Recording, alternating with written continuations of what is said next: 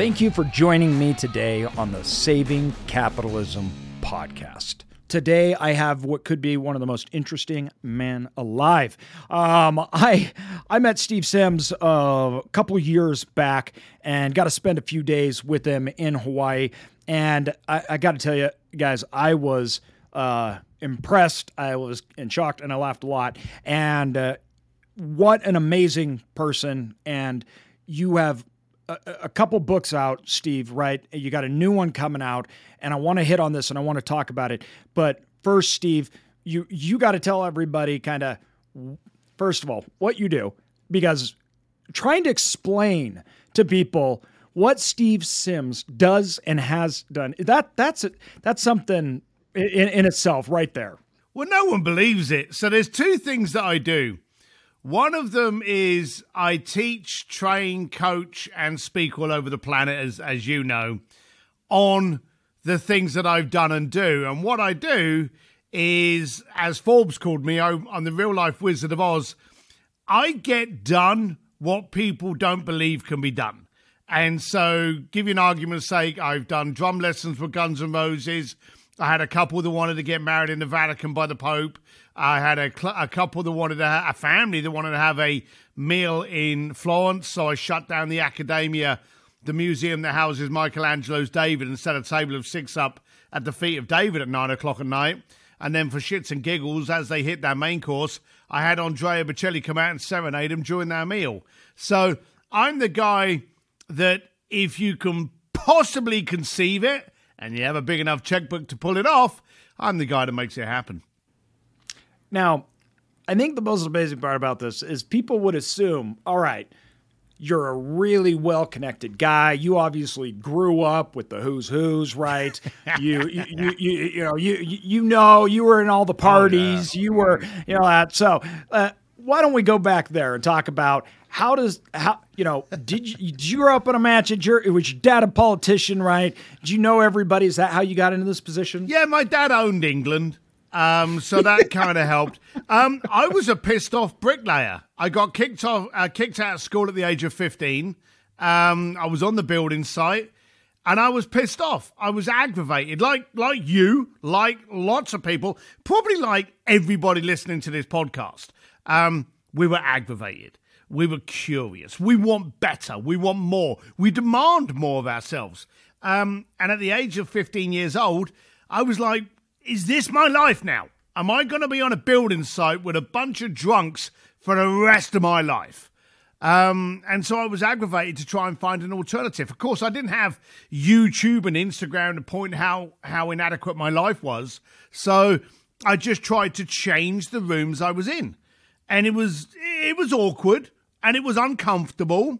But I was getting out of the biker bars and the builder bars that I was in and started hanging out in these new things in East London called wine bars, and all this kind of, snobby and posh, the period of the yuppies stood out like a sore thumb. But I wanted to see, hang on a minute, maybe I'm missing something, because I'll get up at 2 o'clock in the morning and go to bed at 11 o'clock at night. I'll rough it, I'll go toe to toe with you. So I'm not frightened of hard work, but why am I not making it like you are? And that's what I did. I went out to have those conversations. And along the way, people were like, I need to get into this bar, or I need to get into this club, or I need to get... And I was like, I'll help you. And I started helping people pull these things off, only because I wanted to have a conversation with them. And I always joke that I was not in the business you thought I was in. Now, I was known as the Mr. Connector. I was known, I think it was the Wall Street Journal said that I was the most connected man on the planet that you'd never heard of. I didn't care about red carpet. You've met me. I didn't care about red carpets. I didn't care about hanging out backstage with The Who or Rolling Stones. I didn't care about any of that shit. I wanted you, my client, to do that so that a few days later I could go, hey, Johnny, did you enjoy it? Yeah. Hey, let's have lunch. And then I would basically just podcast you before podcasts existed and get the information I need out of you. And I've had conversations with, the head of the Vatican, who, funny enough, is not the Pope, Elon Musk, Richard Branson, Elton John. I've had conversations with these people, and far more people that you've never heard of They just own things like countries. And I've asked them, how do you recruit? How do you get into relationships? How do you gauge skepticism? How do you handle hate? How do you handle people trying to grab from you? How do you outsource? And all of these kind of things. I interviewed some of the best people in the planet. And then I did that for 25 years. And then about 8 years ago, I was in a party and there was someone there from Simon & Schuster, this publishing place that I'd never heard of. And quite simply, I was just telling a story and drinking an old-fashioned. And they went, oh, you should write a book. And I went, yeah, that'd be funny. And that was it. That was as seriously as I took it. And then the following Thursday, I actually got a written offer to publish my first book, Bluefishing. I thought, no one's going to believe this. Yeah, no one's going to buy this. So they paid me very well. So I was like, fuck it, I'll do the book. So I did the book. And it got translated, I think it was like 9 languages, got bestseller all over the place. And it was so simple that it aggravated me again. And people will literally go, oh, I've got this problem with marketing. Let me spend 20 grand on Facebook ads, while they don't pay attention to the way they brand, the way they show up, the way they communicate. Now, me and you have met. And since then, have I ever shown up in your social feeds, in email, anywhere that you've seen me? Have I ever been any different to the person you met? No. So many people are, though. And so I wrote this book thinking, this won't make it. And it did. And then I wrote Go for Stupid, The Art of Achieving Ridiculous Goals last October, which is another smack in the scrotum just to go, look, focus on the basics and go for stupid, ridiculous goals. And the daft thing is, by doing one with the other, you'll achieve them. And so that's basically been it. I grew up poor. It pissed me off because I don't care who you are, no one likes being poor. It is not romantic. They show it on the movies. It's not endearing. It's not enchanting. It's fucking horrible. So I went out of my way to find out how I needn't be that way anymore. And along the way, I just helped others become the same. Now, you have such a unique ability to change your circumstances. And the one thing, honestly, that surprised me about you and spending time with you was that I think a lot of people think that it's this a master plan or this grandiose thing. And it's so organic. It's so natural. And it was shocking to me because I was kind of like, what's my problem? Wait, I'm not doing the work. I'm not like, how in the, like, it was amazing to me. The fact that, it seemed like just made the decision, oh no, it's not going to be more complicated. I don't need to be Harvard educated. I don't need to know all these people. I'm going to put myself in the right circumstances and I'm going to make things happen for me, right? I'm going to change my circumstances. I'm going to be able to help people by figuring out a way. When everybody else is like, you can't do that. You didn't say that. You said, I think I can figure that out. I think I was lucky because I was dumb and poor. And we don't actually respect that. And yes, it sounds funny to say that, but when you've got nothing to lose, you've got nothing to lose and everything to gain. So when people are going, I can't get into that club, me crossing the road and just going up to the doorman going, hey, I got 5 people that could basically buy half a dozen of your tables here and keep you in profit for the night. Can they come in? Just saying something like that, they'll be like, yeah, sure, get them over here. Great, okay. I had nothing to lose. If he shut the door in my face, I had nothing to lose. So it was so simple that I asked. And the amount of people that I would approach, and there's a I can't say famous story, but there's a big story of mine that I tell about how I got this museum to shut down in Florence that houses Michelangelo's David. And at the end of it, I was kind of stunned that I'd pulled it off. Because bearing in mind, I only had 48 hours to come up with something. And this was the first place I tried because it was so ridiculous. It was so out there. If you're going to go to Paris, and if I set you up for a meal in Paris, where would it have to be? Tell me. For me? Yeah, if it was... I don't know, Vatican, or not, we were in Paris, sorry, the Louvre, I don't know. The Louvre? It's like, Eiffel Tower. Eiffel Tower. Yeah, it has to be something like that, though, doesn't it? Exactly. If it's going to be in England, it's going to be in Parliament or Buckingham Palace. The bottom line of it is, every location in the planet has a couple of those places that can't be replicated anywhere else. There's no Eiffel Tower in Texas, all right? Yeah. Unless it's at a little putting range and it's about 2 foot tall. But so when I went and someone said, I want the most amazing dining experience in Florence, I had to go, what is iconically Florence? And I came up with the Statue of David, which is, nowhere else. And when I approached them and said, hey, I'd like to have a dinner party here at 9 o'clock at night. Can you shut the museum down for me?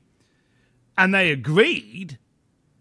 I was like, hang on, how the hell did they shut it down for me? And then I realized it's because I dared to ask. And the daft thing is, we dare to ask. Now, if you're sitting there and your home is perfect and your bank account is perfect and your kids and family financial goals are perfect and you have no problems, then you're sure as shit not listening to this podcast. Because we want more. We always want more. I live very well and I'm very happy and I haven't got to worry about my next dollar, but I do worry about my next growth. And I want to experience things. I want to challenge myself. I want to push myself. I love being comfortable with being uncomfortable. And so I'm constantly trying to say, okay, I did this with the Pope. I did this with Elton John. What else can I do? And those are the things that are inspiring me. So I think today, stop worrying about the big elephant or the big grandiose thing. Focus on the tiny little things that you can change. Your brand, your focus. I'll finish my rant. How many people become dentists and then look like every other dentist? They want a unique business, but they end up building up a website that looks like every other dental company in the planet. Realtors, they all look the same. Attorneys, Silicon Valley venture capitalists, Silicon Valley widget designers. Every time you step into a sandpit of your industry, the first thing they do instinctively and stupidly is adopt the cloak of everyone else in that sandpit and then cry because they're not standing out as being a unicorn. Mm-hmm. We're all different. You're different. I'm different. And I show up as me. And do you know how much effort it takes for me to be me? Zero. Yeah. So you say about uniquely and you're standing out and you can't avoid this and they can't not see you. That's because I dare to show up. I dare to not only ask more of what I want, but I dare to make sure that I am me, relieve myself of the stress and get to focus all my energy on you. You have this way of going about it, which I try to express to a lot of people that, well, I don't have this and I don't have that, where instead you approach it in saying, these are the things that are needed. So I don't need to have them, but I need to put them together. But you make markets, right? And this is the biggest skill set. And a lot of people don't understand this. The most wealthiest people in the world didn't have the money. They made a market and they were the ones that accumulated the cash, right? They utilized other people's resources, other people's skills, other people's wants, desires. All they do is make that market. And you make markets in places that nobody even thought to make a market. And that is like, I know if I want something crazy, you're the guy I'm going to call. There's not a market for that. Okay, that's fine. I know who to call, right? So if I want to do something and they're like, AJ, there is no, you can't go Google it. There's nobody that does that. It doesn't mean that it can't be done. It just means nobody's put those things together. You're that guy. When did you realize, or when was the first time that you thought, I want this, I can't have it, I'm going to figure it out, and realized, oh, wow, this could be done. I don't need to have the money. I don't need to be the guy that has no time, but I can get into that party. I can do this thing as long as I make a market. When was the first time that you tried that out, basically, and it worked? So there's two answers to that. There was one, I actually moved to Hong Kong because I wanted to be a stockbroker because stockbrokers were rich. And I thought if I can be a stockbroker, that'd be good. I landed on the Saturday, I did orientation on the Monday, and I was fired on the Tuesday. So I have, I think, the Guinness World Record of the shortest career in finance. And that's bloody good. When you know how I handle my finances, i.e. I don't, that was probably the best thing that ever happened to me. They did a wise thing there. But I ended up working on the door of a nightclub. And this is one big lesson. As entrepreneurs, we see what we want to see. And again, this is going to rant on a couple of bits, so I'll try and make sure there's a consistent thread.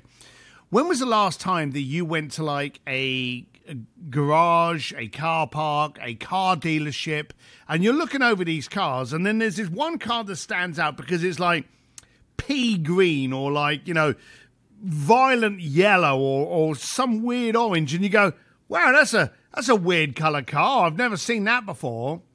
And then when you're driving home, what's the only colour car you can see on the road?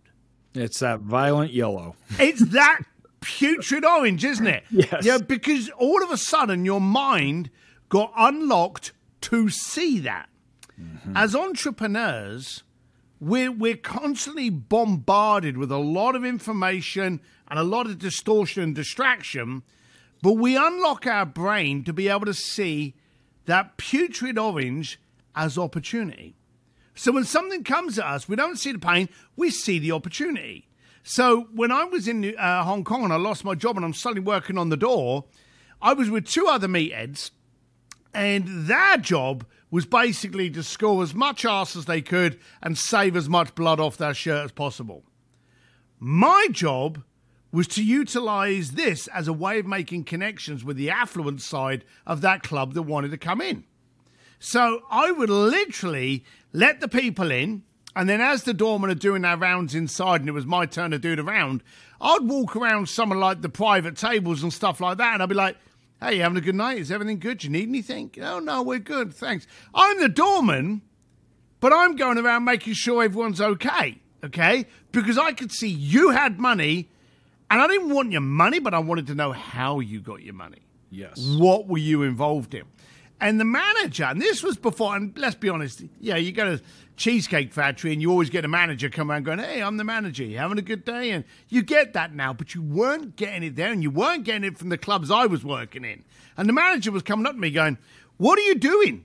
I was like, just making sure everyone's happy.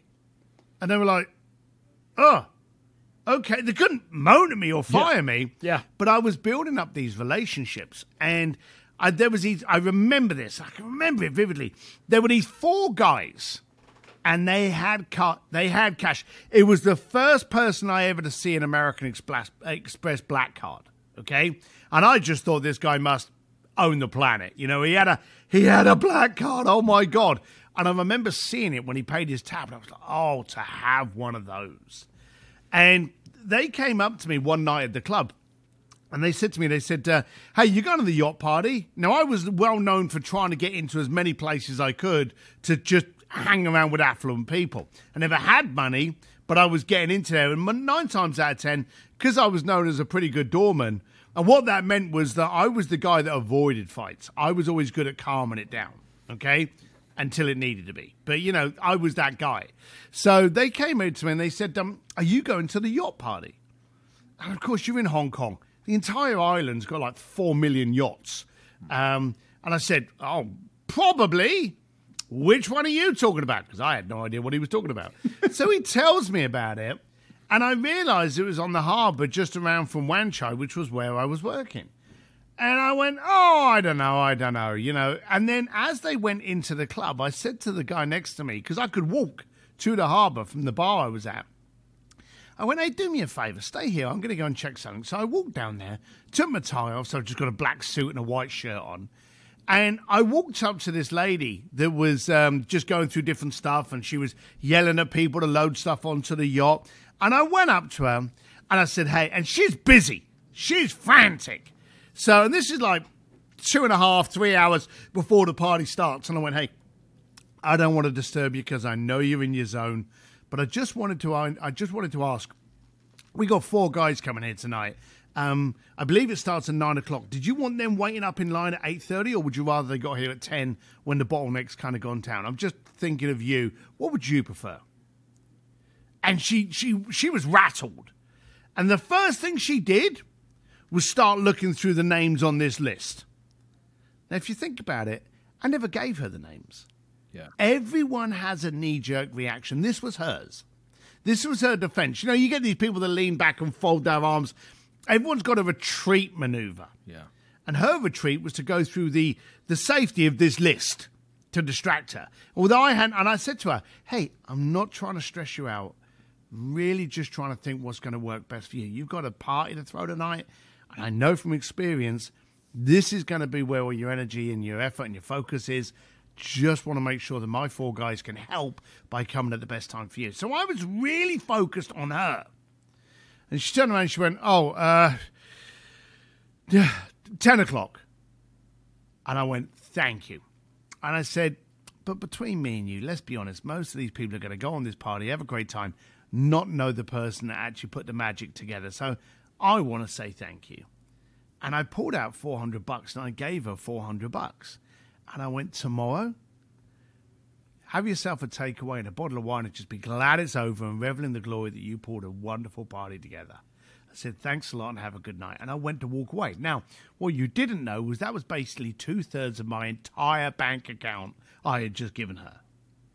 It was a gamble. It was rolling everything on black. And as I walked away, she went, oh, hang on a minute. And I went, what's that? She went, who are these guys? And I went, oh, it's... And I gave the name. She literally wrote them down on the front. Didn't check, just wrote, because I'd established rapport with her now. She wrote them down on the front of the piece of paper, and she said to me, she said, she took the names down. I said, oh, is there anyone she should... Have them ask for me. Tell them not to wait in line. Just have them come to and ask for me. I went, thank you so much. Let's grab a coffee in a few days. And so I went back to the bar. Now, on the way back to the bar, I'm thinking... I just got these boys in. They were good-looking lads. They could afford any shit that was going to be sold on that boat. So these were good people, okay? And this was at the time where all the parties had a social photographer. So you wanted to show up in page 6. These people were perfect page 6 items, not like me. So these guys worked well for this look. I'm walking back to the club and I'm suddenly thinking to myself, shit, what if they've gone home? You know, I've just spent $400, you know? So I got to the bar, walked into the bar, and there they were. And I walked up to them and I went, hey, guys, you know, I just pulled a few strings and I managed to get you to the yacht party tonight. And they were like, really? And I went, yeah. I said, you know, I've got to cover a few people. It's $500 per person.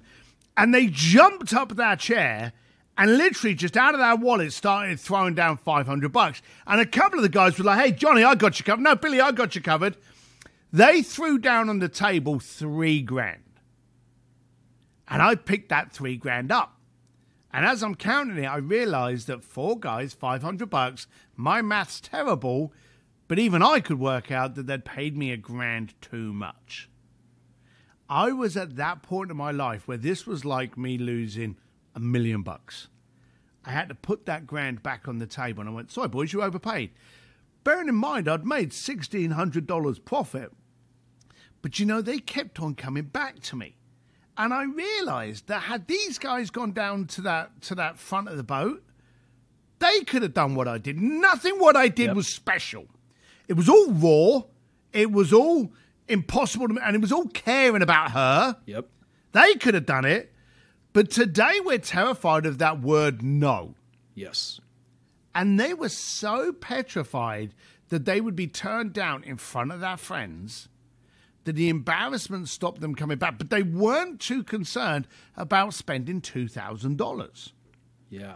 So I suddenly thought to myself, people are funny. Yeah. You know, they've got a real hang-up on being declined. Yeah. You know? 100%. So they started coming to me for a lot of things, and the stuff got bigger. And, I remember one person came to me when I was in Hong Kong still, and they went, we want to go to Formula One in Monaco.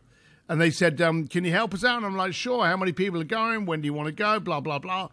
I literally went back, and this is going to sound dumb, phoned up my dad that was in the UK, and you're going to love this. I asked him where Monaco was. That's how... But you see, the trouble is, too many people today, they want to be the knowledge center. They want to be perfect. Yes. They want to know everything. and then start. Yep. But how many lessons have you learned that you thought you had all your shit together and you got smacked in the ass and you went, oh, fuck, I forgot about that. Mm-hmm. And because of that smack, you are now experienced and educated. Before that, you were just book smart. Yep. And that's what I've always said to people, hey, get going, then get good. You know, I've done a book, I've done NFT project, webinars, challenges. I've done tons of stuff that I had absolutely no idea how to do it until I'd done it, and now I'm knowledgeable. Yes. So that's what I did. I started finding rich people, finding out what embarrassed them, find out what they were fearful of, and then the dumb Irish lad from East London would just go along and go, hey, can we do this? And they'd be like, okay. And then I had these people going, oh my God, how did you pull it off? And I'd be like, don't worry about it. No, I just asked every single time. I love it. I think, you know, I don't know what it is about people that in general, this just driving fear or this idea that we have to be perfect to do anything, which you realize, you know, at a certain level that not only is that absurd, but that is not how the world works, right? If you have a company, it's way more important to the people you have than you. Like the skill set, like the idea that, well, I can't do that because I don't know how to do that. It's like you literally just described every single owner of a business. Yeah. Every single one. That is their job. They don't know what to do, so they get people that do know, right? And there's maybe it's a misunderstanding that people have that they even criticize people that are either in power or entrepreneurs. Like, you don't even know how to do that. And it's like, of course they don't. Why would they? That doesn't make sense, right? And it's just a driving, something that holds people back. I mean, it's like it just stops them from even getting started when all it takes is I can figure that out, right? I don't need to know. I can go find somebody that does. That's not. I think that's a problem. I think that's a problem with today, though, that we never had before. Yeah. You see, how old are you? So I'm 39. 39 years old. So you can remember a time in your life when if you were called an entrepreneur, it was almost a dirty word. Oh, 100%. When I got started, entrepreneur was not cool. Oh, hell no. Now it's a rock star. Now you've got kids at school that when they grow up, they want to be an entrepreneur. But basically, if you were an entrepreneur in the 90s, it meant that you were selling stolen stuff out of the back of your car. Yeah. So that's what it felt like. We're in a world now where social actually enables us to be laughed at publicly, and we don't like that. Yeah. And that's what people find off. There was a time in life when people would say, what would you do today if you knew you wouldn't fail? Okay? And that was a great way of stretching your mindset to go, well, I'll try this. But today, sadly, that term has to be tweaked. What would you do today if you knew you wouldn't be laughed at? Yeah. And the downside today is there's too many poor, annoying, aggravating shitheads out there that are doing nothing other than scrolling through Instagram to go, oh, look at this, scam. Oh, waste of space. Get a real job. Just trying to rip me off. Yep. And you get that hate.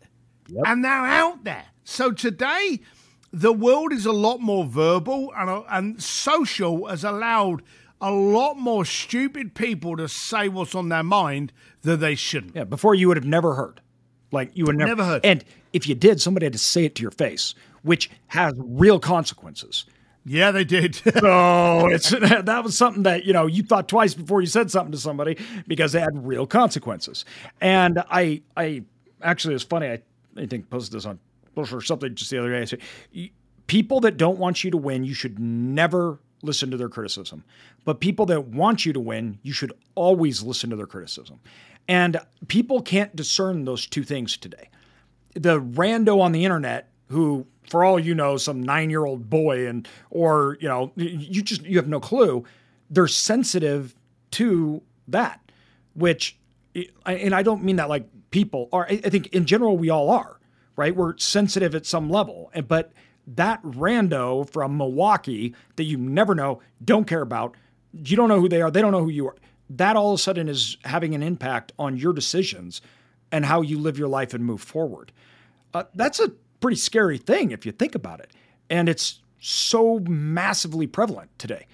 It's hard to put yourself out because I open that door, and it leads to almost like interpersonal censoring. I can't be an authentic me anymore because I'm afraid of what will come back. So I'm putting on a show. I'm afraid to say things and ask things because I don't want to look dumb, right? And that's you do that enough online, and now in the real world, that's how you're acting. You don't want to stick up. You don't want to say anything. And that's the opposite of success and how you become successful. There's two things, and there's a little tidbit here that may help you out there. I always look at the source, okay? What's the source of that information? Like if someone runs onto something that I've said, and we're just talking about the world of social now, but if they come onto there and they go, this is so-and-so, okay, click on who they are, what are they involved in, what's the source? Oh, this is a person that does this. Okay, a lot of people, believe it or not, their natural reaction is, this is a scam. Now, yes. Why is that? It's because of today. Now, AJ, do you do any speaking gigs? I do. Right, okay, so you're going to understand this. As a speaker, the one thing they always teach you, and I train people to speak, but the one thing that everyone is always taught as a speaker is know your audience. Yep. You've heard that before. Yep. Know your audience. One of the things that I teach that I actually got from a comedic training was know the temperature of the room. Know the audience. Know the temperature of the room. Now, let me explain that a little bit. When you go to a comedy act or when you go to a rock concert, what comes on before the main act? Another band. It's to warm you up, to up. Get you ready, to get you there. If that sucks, then the other person's got a tough time, haven't they? Yes. Now, the trouble is, as speakers, we can't dictate who goes on first. Yes. So we're sat there, and the person that goes on before you is a kid that ran over their dog, lost both their legs trying to rescue, and you've got to follow that. Yeah. You know, so that's one way of doing it. But if you also look at the temperature of the room being the world, how has that treated us for the past 2 to 3 years? We've been lied to. We've been massaged, manipulated, controversy and, I can't trust this. One of the biggest taglines, fake news. Yep. Now, before COVID, if I'd have said to you, hey, I can get you an article in the New York Times or Forbes, you'd have gone, Steve, I'll take that. Thank you very much. Yeah. But now everyone's like, you paid your way in. Oh, we know you can just buy your way. Everyone is distrusting. In today's environment, we've been attacked so much with so much different things coming at us and also taking us out of our communication thread. We've actually had a pattern interrupt and we're suspicious. Now, pre-COVID, if someone was talking to you and they were kind of like sending you down a funnel and you're like, hang on a minute, I know you're trying to sell me something, but, and tell me if I'm wrong here, AJ, they're sending you down a funnel, but you go, this is pretty slick. Yeah. I know I'm being sold to, but I want to see where this is going. I want to see where this goes. Yeah. Yep. And at the end of it, you end up going, that was smooth. Good. And you end up buying a comb. Yep. There's no use to you whatsoever, but it was such a beautiful journey that you admired the journey. Now, what do we go? You're not going to sell me anything. Yeah. Don't you try and sell me. Yep. We've become very resistant. We've become very distrusting. Very. And the temperature of the room is we don't trust what we can see. If I can lose you weight, if I can make you more money, if I can remove pain from you, your first thing is to distrust it. Not look at it, not check me out, just go, you're a scammer. I hate you. Now, that's the temperature of the room. Now, to get over that, be a little bit clearer with your message. Now, you're still going to get haters. And this is something that people always used to tell me to do. If you get people hating on you on social, don't respond. Okay? I can't do that. Someone starts throwing some shit at me. Like I had this guy the other day. I did a training course for, it was like an 8-month speaker camp. And I did a 3-day challenge, free of charge, 3 days, unloaded everything. I had Dan Fleischman, I had Jim Quick, Qasim Aslam, Brian. I had a whole bunch of guests. Come on. 3 days, I unloaded on you how to be a better communicator and how to get to be paid on stages. Okay? For free. And this guy went on there and went, scam. Mm-hmm. And I went, is this because I charged you to be on the webinar? Oh, no, wait, I didn't charge you to be there. Is this because I provided free links to material to help you? Oh, yeah, I did that, but no, I didn't charge you. Hang on a minute. How the fuck is this a scam? Yeah. And I put that on there. Yeah. He never responded, but a bunch of other people did. In that, a couple of people did throw hate. But you see, here's the thing. I had no comments on that thread. Now I was up to about 60 comments, and it all came and stemmed from hate, of which still I was getting some people peppering at me. You'll be amazed at how many people were throwing shit at me because I still had earrings. Okay? No, I can't be successful because I got earrings and I look like this. But here's the thing you don't understand. While all of this is going on, Instagram, who has no feelings, is going, whoa, there's a conversation handle in here. We better push this up. Yep. My algorithms were sending this all the way through. So when you get a bit of hatred, before you think, oh, I better remove that, don't remove it. Maybe respond to it. Hell, ignite it. Let them go. Yeah. Because now the social gods out there are going to go, hang on a minute, there's a conversation going on here. We're going to push this up to the top of the thread. So my shit was getting seen. Now, if I get, I don't know, Jay Abraham goes, Steve, I don't like this. Hey, I'm going to stop and listen. Because I love Jay. You know, Brandon Turner says, Steve, this is off. Brandon, why is it? But as you say, the little prick from, where the fuck are we? I'm not going to pay any attention to, other than the fact I am going to use your hate and stupidity to trick the algorithm gods into giving me even more viewers. And by the way, thank you very much. Yeah, you're helping me be more successful. Yeah, appreciate it. It's so true. It seems like we do. We live in an environment where it's everybody distrusts everyone. And we believe that what you see is fake. There's always a catch. And, just kind of like you said, before, even when I'm talking or when I'm out there, and I find this with entrepreneurs and people that are trying to build something, they do not want to ask. I don't want to ask. Why? Because everybody's going to say, this is scamming. I don't want to ask somebody for a sell.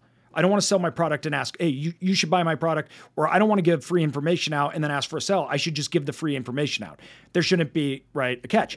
And for me, when I look at it, when we're doing webinars, when we're building that stuff, we say, listen, I'm going to give you a webinar that's an hour-long webinar of free information. Partway through that webinar, I am going to offer one of my communities that you can be in. That's the price for admission, is that you have to listen to my advertisement. I'm not doing this every single week, right? So you can just endlessly use me, right? And I think being radically honest about that, I'm like, I'm not ashamed of my products. I'm happy to give you information. Why? So you know I'm legit. It's like a testing period of my product, right? And it's hard, though, to get people to believe in themselves or their products enough to where they're okay with that hate that comes along with it. They're okay with people not wanting to be sold. And I'm like, well, how big's your target market? 1% or less of the population? That means that 99% of everybody's not going to want your product. So you can't sell. You can't be an entrepreneur. You can't be in business if you're afraid of people being mad that you're selling your product. How do people get over that? Do we care? I don't. But it seems that a lot of people do. No, there's the daft thing is, there's nothing that gains more loyalty, love, and attention than pain and misery.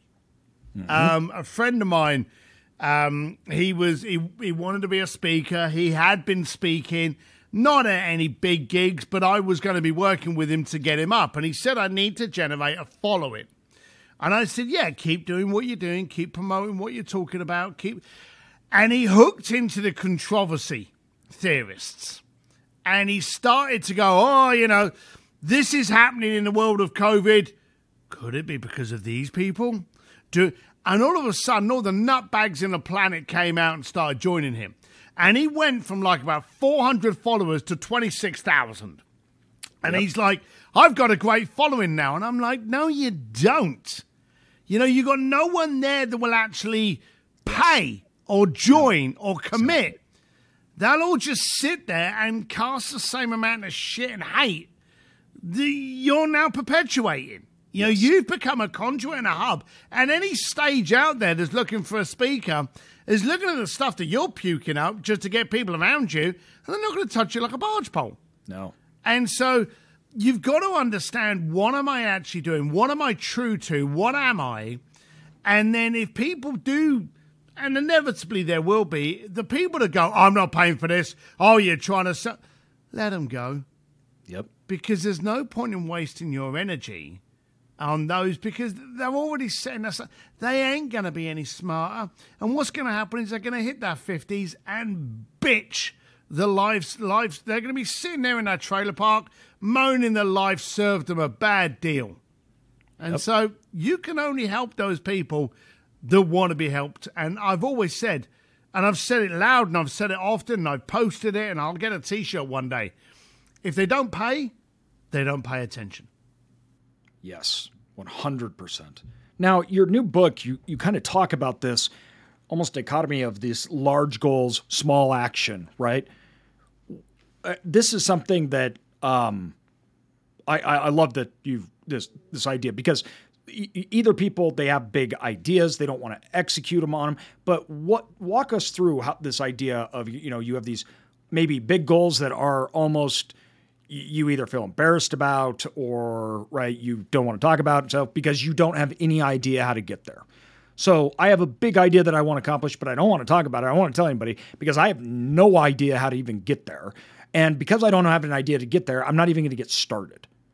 Do you not want to tell anyone about it because you're scared of maybe being a bit snickered at? See, I wrote book number 1. And then I did the audio book for that.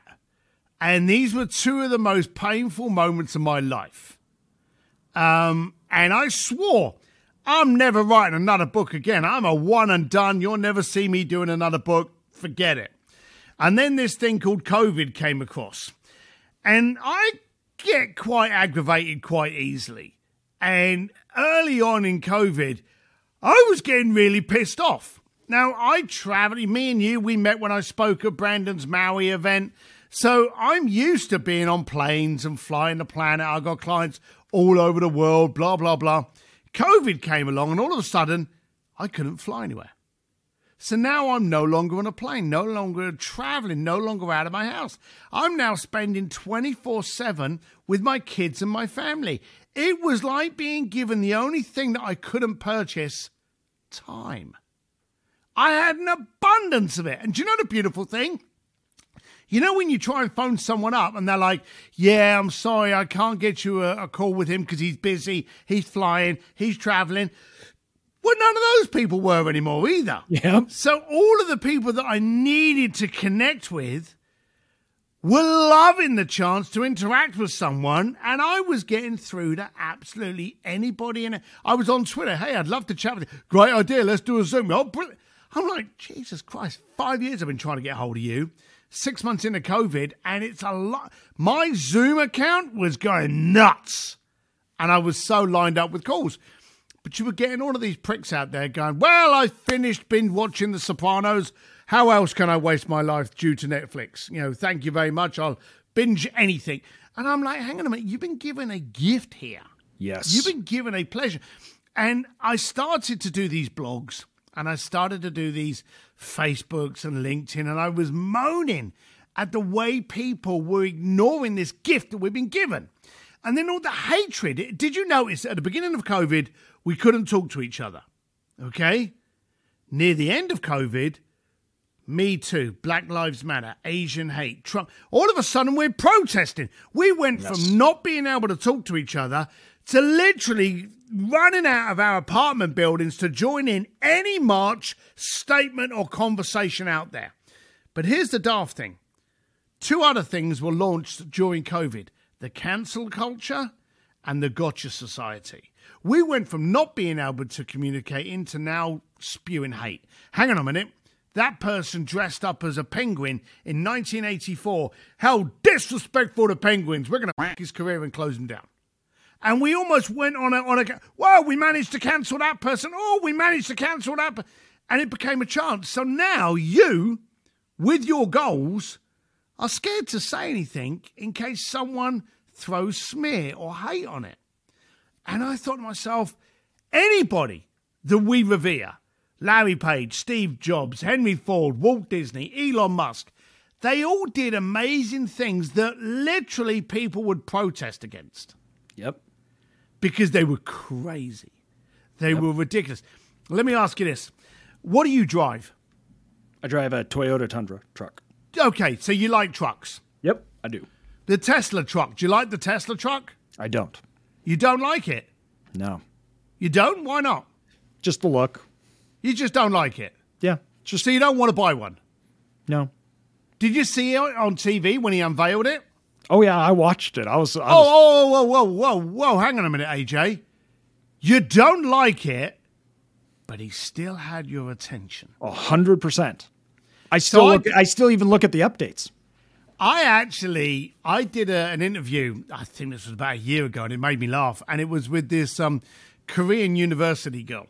And I said to her, and I used this story with her. And I said, what do you drive? She said, I have a bicycle. And I went, oh, okay. What do your family drive? We all have bicycles. I said, oh, do you want a car? She said, I'd love a car, but I doubt if I'll ever get a car. And I went, oh, do you like trucks? No, I hate trucks. There's no point of trucks here in Korea. And I went, oh, did you see the test? Oh, yeah, we sat around the TV and watched that. So the point is, Elon Musk had the attention of people all over the world, whether or not they liked the product or not. He had your attention. Now get this bit. He sold out every deposit possible before the end of his live stream, before a single bolt had been manufactured. Okay? So he sold out everything he could before he even started building it to a worldwide audience that didn't even really care about what he was doing. But do you remember the news the following day, the headlines the following day from that unveiling?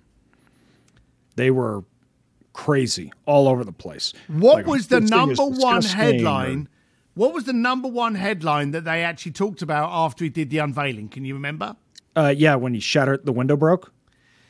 He offered his truck with bulletproof glass, and then the guy throwing the rock at the glass penetrated the glass. That's right. Now, we didn't revere him for grabbing the attention of the planet.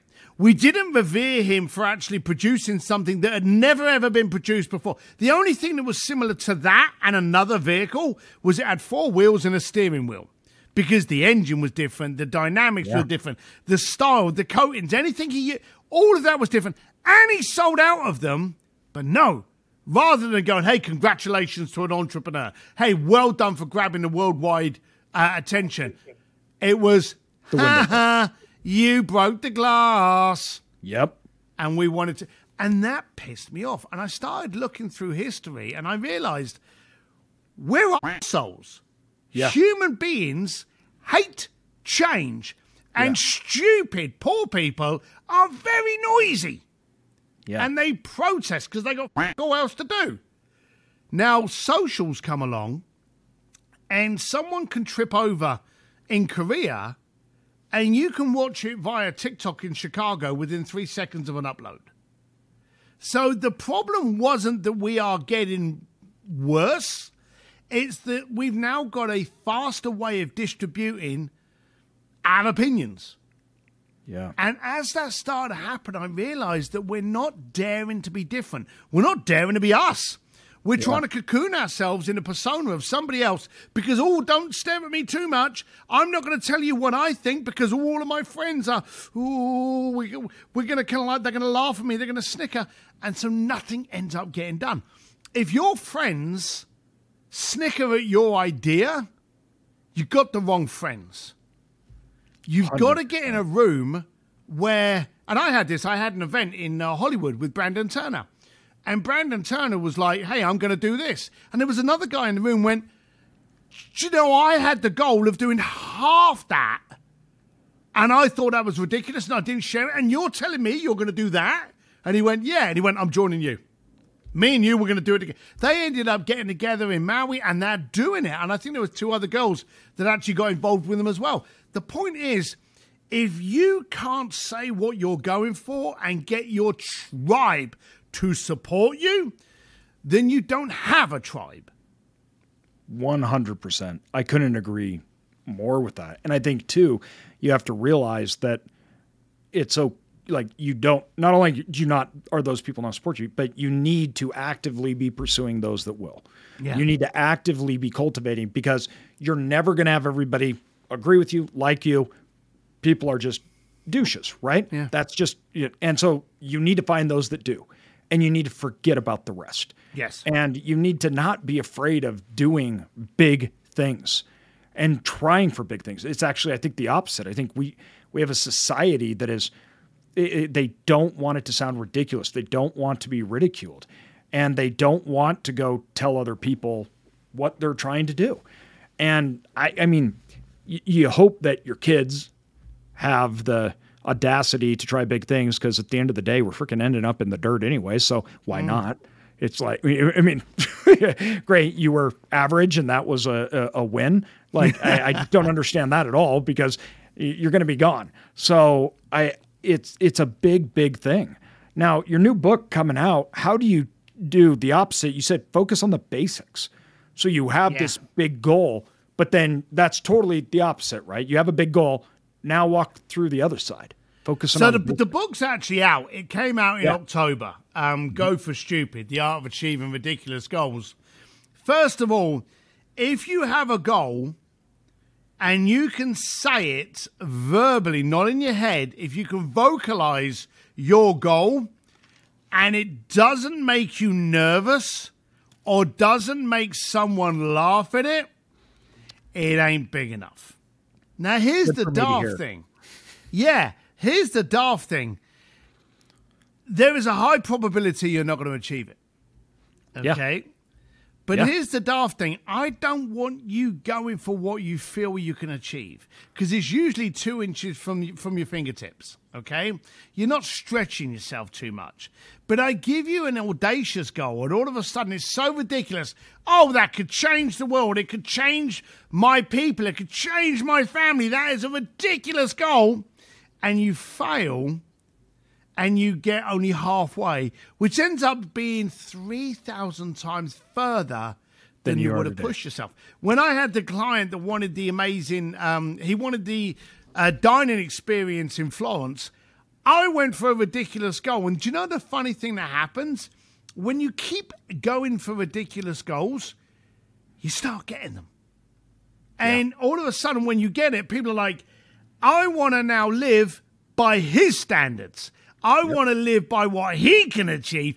And all of a sudden, you end up adopting a tribe of people going, look at that bald, ugly biker from East London. If he can do it, I'm out of excuses already. And that's what I try to tell. So the bottom line of it is, by asking and being prepared to be laughed at or whatever, getting a no, but by doing it repetitively, you suddenly start breaking that down and you suddenly start getting through to it. It's the minuscule things. Show up with care, show up with a win-win, show up with clarity.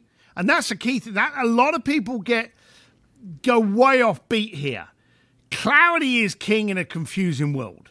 Yes. You've got to be able to turn around and go, I am a plumber. I clean the shit out of your pipes. Yes. I am a hairdresser. I make you look gorgeous. You've got to be crystal clear with the solution you are, and then all you've got to do is find a sandpit with people with that problem. And today we're like, have you ever thought of this? And what about this? You go off on a tangent. People don't have patience. Today the world is distorted and distracted, and they don't have patience to put up with your phenomenal woolly content. They want to get to the point, who is this person? Can they help me? And do I want to be part of that sandpit? I love it. I absolutely love it. Well, dude, I mean, we could keep going on, but I want to respect your time. We're at that hour mark. Tell me, please, tell our listeners, where can they go to learn from you, to find out more about you? Anywhere. I'm at stevedsims.com, but if you go to Instagram, Twitter, any of the Steve D. Sims, you'll find me on the exact same anywhere you consume your social. Hey, brother, thanks for coming on here. I appreciate it. It was great seeing you, and we'll talk to you soon. It's been a pleasure. Thanks for having me.